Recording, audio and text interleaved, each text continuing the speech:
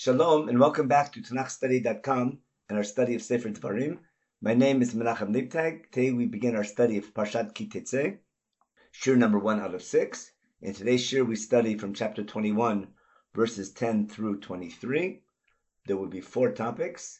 The first topic is a famous case of an Eshet Difator, someone finding a beautiful woman while fighting a battle and wanting to take her for a wife. That's verses 10 through 14.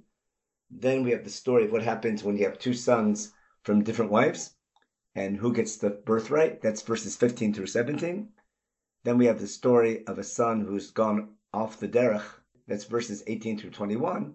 And finally, in verses 23 through 23, we have a discussion of what to do with the body of a person who was executed by the court system and how to treat that body. Before we begin our study, I'd like to note that we are now at a transition point in the law section of Sefer Dvarim. Recall that up until now, we've been following how the laws followed more or less the order of the 10 Commandments. For example, most recently, we had the laws of the holidays and the 7-year Shemitah cycle and the 7 years of an Eved Ivri, and that was an expansion of the commandment of Shabbat. We had laws about leadership, which was an expansion of honoring your parents. We had the Navi, we had the judges, we had the king, and we had the Kohanim and Levim. And then we had the expansion of the laws of Lo Tirtzach, thou shalt not murder. That was the laws of cities of refuge, the death penalty for an idol worshiper, the laws of going to war. And finally, we ended with what happens when there's an unsolved murder, the case of Eglah Rufa. Now that that topic is more or less finished, we'd expect to find now the next commandment, which would be Lo Tinaf, not to commit adultery, or an expansion of that idea. And therefore, the first law, the law of an Eshet Ifator, is a very fitting transition because it relates to war, which was the last topic, but also relates to Lo Tinaf, marriage relationships. In that manner, today's shur follows the pattern we've seen so far in Sefer Dvarim. However, most of the laws that we've seen so far in Sefer Dvarim have been laws for a nation, and not necessarily dealing with individual personal behavior. In today's shir, we will see many laws that for sure deal with day-to-day life of a person, but we also try to discuss how they relate to our national character as well. Let's begin now with chapter 21, verse 10, Perach of Aleph, Pasuk Yud. Ki tetzei lemilchama al oivecha, when you go to war, or should you go to war against your enemies, untano Adonai Elohecha biyadecha v'shavita shivyo. And should Hashem your God give your enemy in your hands, and should it be that you take captives? This opening verse pretty much sets the stage for what is bound to happen when people go to war. Pasuk Yud Aleph, verse 11. V'ra'ita bashivya eshet difator, v'chashakta va, v'lekachta lecha liisha. Then should you see among the captives a beautiful woman, and you have desire for her, and you want to take her for a wife for yourself. As Ibn Ezra points out, v'lekachta lecha liisha doesn't mean, and you took her for a wife, but you want to take her for a wife. This is an introduction to what's going to happen, and here's the process of how you take her for a wife. Pasuk Yud Bet, verse 12. First, you must bring her into your home. She must shave her head and do something with her nails. We will discuss the different opinions among the commentators in regard to what she does with her nails, but to appreciate that argument, let's read first the next verse, and then we'll discuss all these acts together. Pasuk Yud Gimel, verse 13. Ve'sira et simlat shivya mi'aleh. She shall also remove the clothes of her captivity. V'yashva b'veitecha, uvachta tavia vet ima yerach yamim. She should dwell in your home, and she should cry or mourn for father and mother for a month. V'achar ken tavo eleha uve'alta v'ayta lecha lisha. And afterwards you may come to her and have relations, and then she will be your wife. Among the commentators, we will see a wide range of opinions in regard to the necessity for all these actions. But if I want to sort of divide them into different categories, the question is it all about him or all about her? Are we worried about him? Does the Torah really prefer that he not marry this woman, and this is just a bad idea, but the Torah is sort of giving in to his desire, and we're trying to do many actions that will take that desire away, trying to make her look unfitting, not to look so pretty, and the hope is he will change his mind and not marry her? That's one approach. Or is it all about her, and the assumption is he's going to marry her, but we care about her feelings, and we don't want him simply to take a woman right out of captivity She needs time to take care of herself. She needs time to mourn her family, who most likely died in battle, to mourn her old way of life. And therefore, I need to give her a month for psychological reasons to deal with herself, and only afterwards you can marry her for the sake of a proper marriage. Let's begin by following Rashi's approach, and we'll see how, in general, the Torah, according to Rashi, is frowning on this marriage, or this potential marriage, and trying to do everything to discourage the man so that he should not want to marry her. First of all, Rashi points out that these verses are talking about what's called a Mechemet Reshut. It's not talking about the war against the seven nations, because we were told earlier, when we fight the seven nations, we have to wipe out everything, and we can't take anyone captive. Therefore, it must be talking about when we go to war for expansion, and hence taking people captive is permitted. Then in verse 11, where it says, V'lakachta lecha leisha, Rashi explains, Lo dibrat Torah ela keneged yitzar hara. The Torah was talking against the person's evil inclination. She'im ein HaKadosh Baruch Hu matira yisa'ena b'isur. If the Torah did not want him to marry her, it should just say it's forbidden. But Rashi explains, the Torah is assuming even if the Torah said it was forbidden, he would do it anyhow. He would not be able to overcome his evil inclination, his yitzar hara.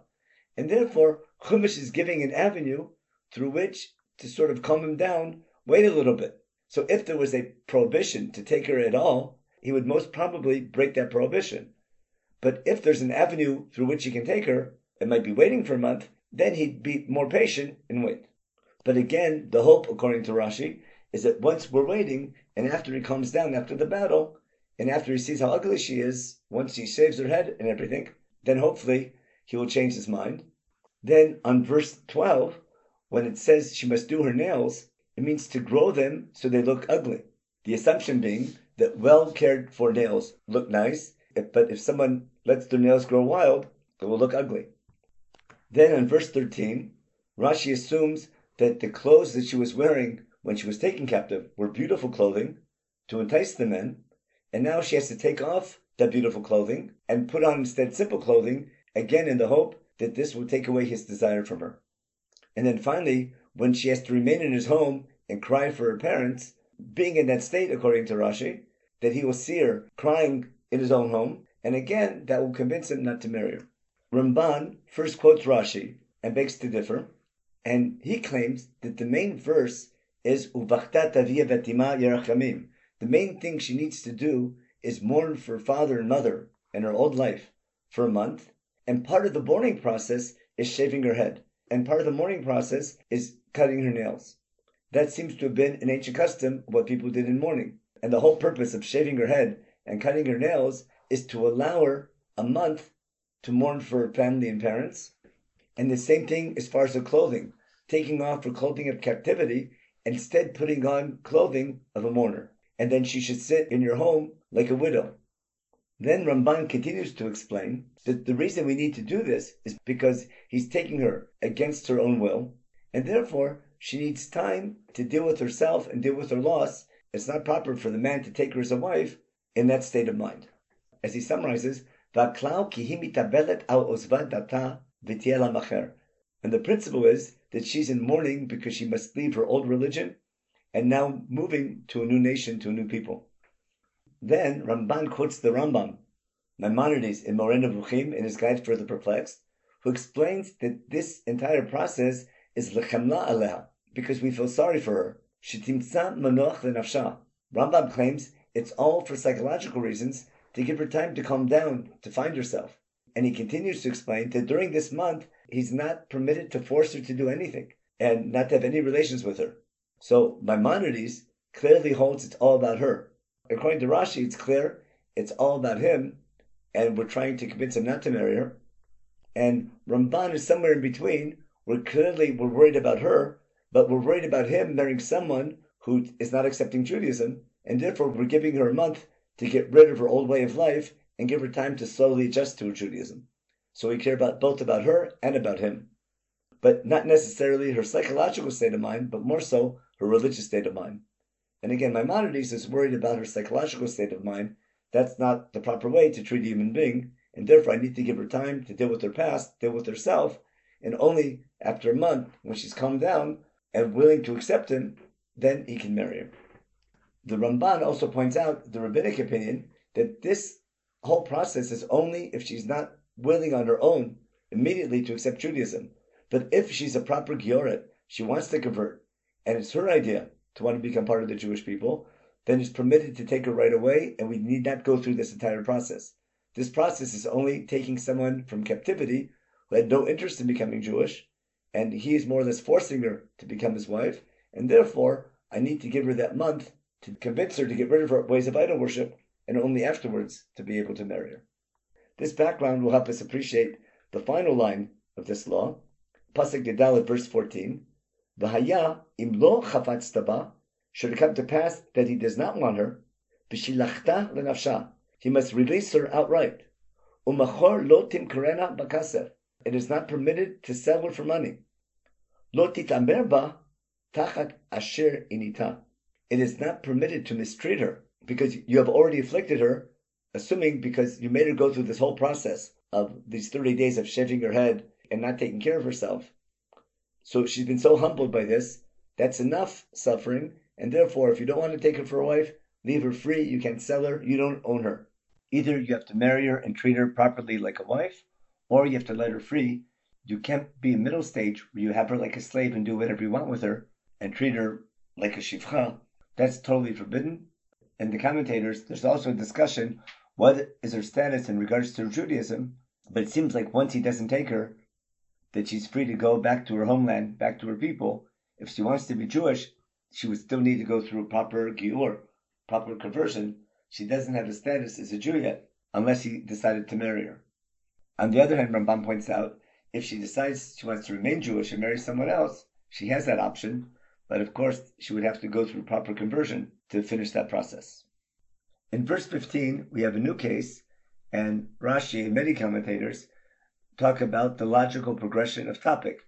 And now the man has two wives, one he's going to like, one he's not going to like. There'll be children from both marriages, and then the question will arise, who has the right to the firstborn? So let's begin now in verse 15. Pasuk Tetvav. Ki tiena liish shtei nashim. Should a man have two wives? Achat ahuva v'achat snua. One he loves and one he hates, or some people say one who he likes less. Not necessarily he loves one and hates one, but rather he has a favorite. The favorite is called the ahuva. The snua is the wife who is less favorite. B'yaldu lo vanim ha'ahuva v'asnua. And they both give birth to male children, the one he loves and the one he loves less. Vaya haben habachor lasnia. But it turns out that the eldest son is the child of the wife who he likes less. Pasuk Tetzayin, verse 16. Vaya b'yom hanchilo et banav et asher yelo. Then it shall be on the day that he wills what he has to his sons, most likely when it's time for him to die and he has to make the decision who is his inheritance going to go to, and who has the status of the firstborn. The firstborn gets a double portion, that is twice as much as any other son. Lo yuchal lavaker et ben ha'uva al pnei ben hasnua habachor. He cannot make the son of the beloved of the firstborn in a position before the son of the wife he likes less, who is the actual firstborn. And now Chumash must give a reason why he can't make that decision on his own. Why does the birthright go to the son who's born first? Why can't the father decide on his own which wife of his will be the primary wife to receive the status of firstborn? Pasuk Yitzayin, verse 17. Ki et abchor ben hasnua yakir, latet lo pishnaim, b'chol asher yimatzei lo, ki hu reshit ono lo mishpat abchora. But he shall not acknowledge the firstborn, the son of the wife who is less loved, by giving him a double portion of all that he has, for he is the beginning of his strength. To that son, that is the son, the bechor, of the wife he likes less, the right of the firstborn belongs to him, and therefore he cannot change that status. It seems rather strange why the father doesn't have the right to decide who receives the double portion. But I think the way this law is worded can give us a bit of a deeper understanding in regard to what's going on. You can't miss the connection between this law and the story of Yaakov Avinu, because he had married two wives, and the words Ahuva and Snua we have by Rachel and Leah, explicitly those words, and we know what happened when Yaakov favored the son of Rachel, who was the Isha Ahuva, she was the 11th wife, and of course Leah, God saw that Leah was liked less. She was the Snua, and Leah had the child born first. Reuven was born first. And we know what happened when Yaakov favored Yosef, made him that special coat, how that led to a terrible family feud, which was only resolved many years later, and that's the story of Yosef and his brothers. And it could be, based on that story, that the logic of this law is a preventive measure to try to ensure that we do not have family feuds. The second one knows that when one has more than one wife, the father can choose who receives the portion of the firstborn. That may easily lead to sinat chinam. That may easily lead to a fight within the family.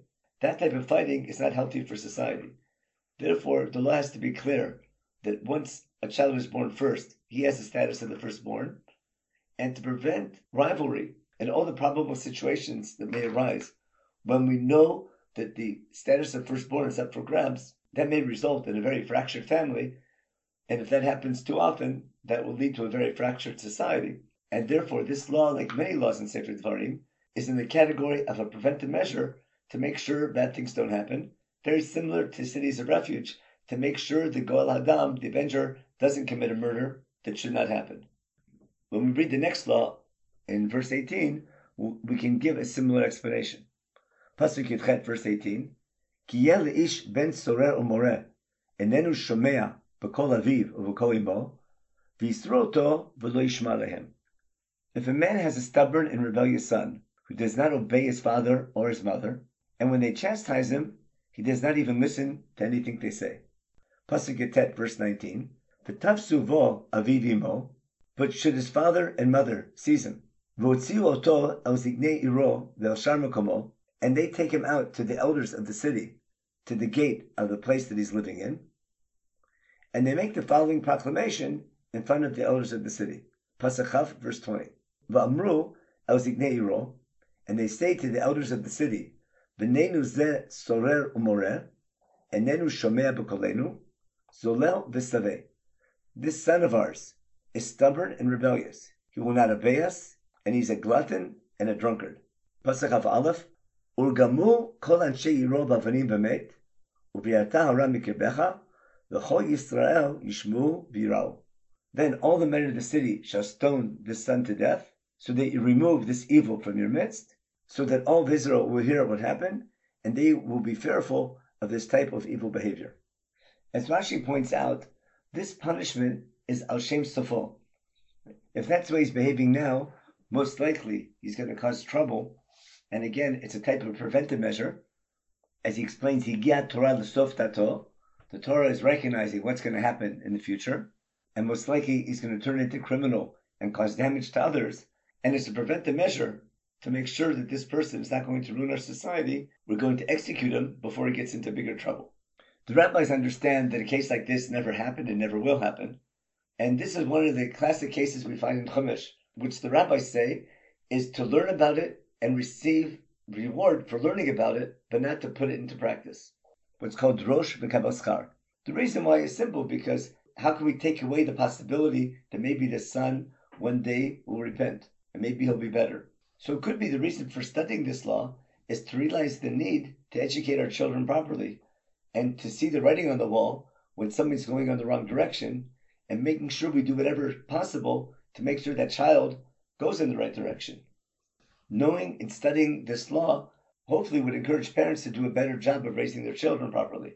But so this again is a law that we can learn from, even though we don't necessarily put it into practice.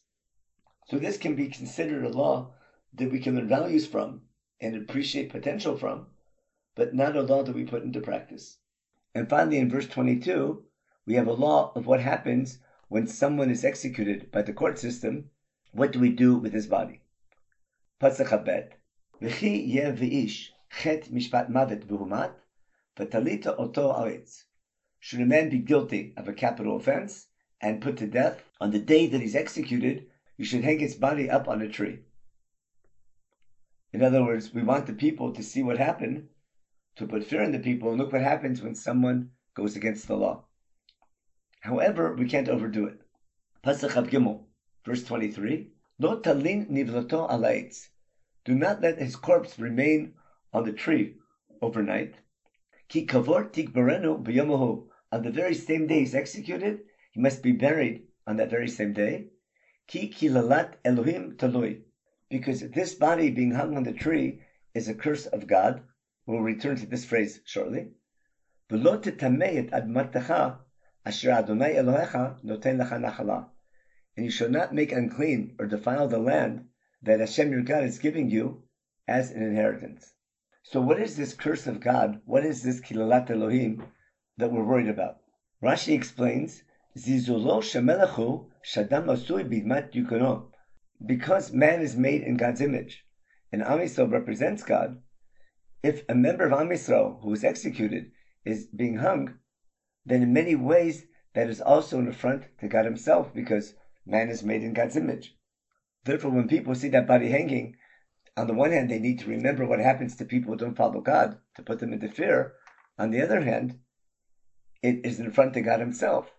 Therefore, we have to find a balance between those two values, and therefore he must be buried within that day, and he can only be hung for a short amount of time. Rashbam, Rashi's grandson, gives a very different explanation, and he says, when people see the person who's hung and ask, why did Beit Din execute him?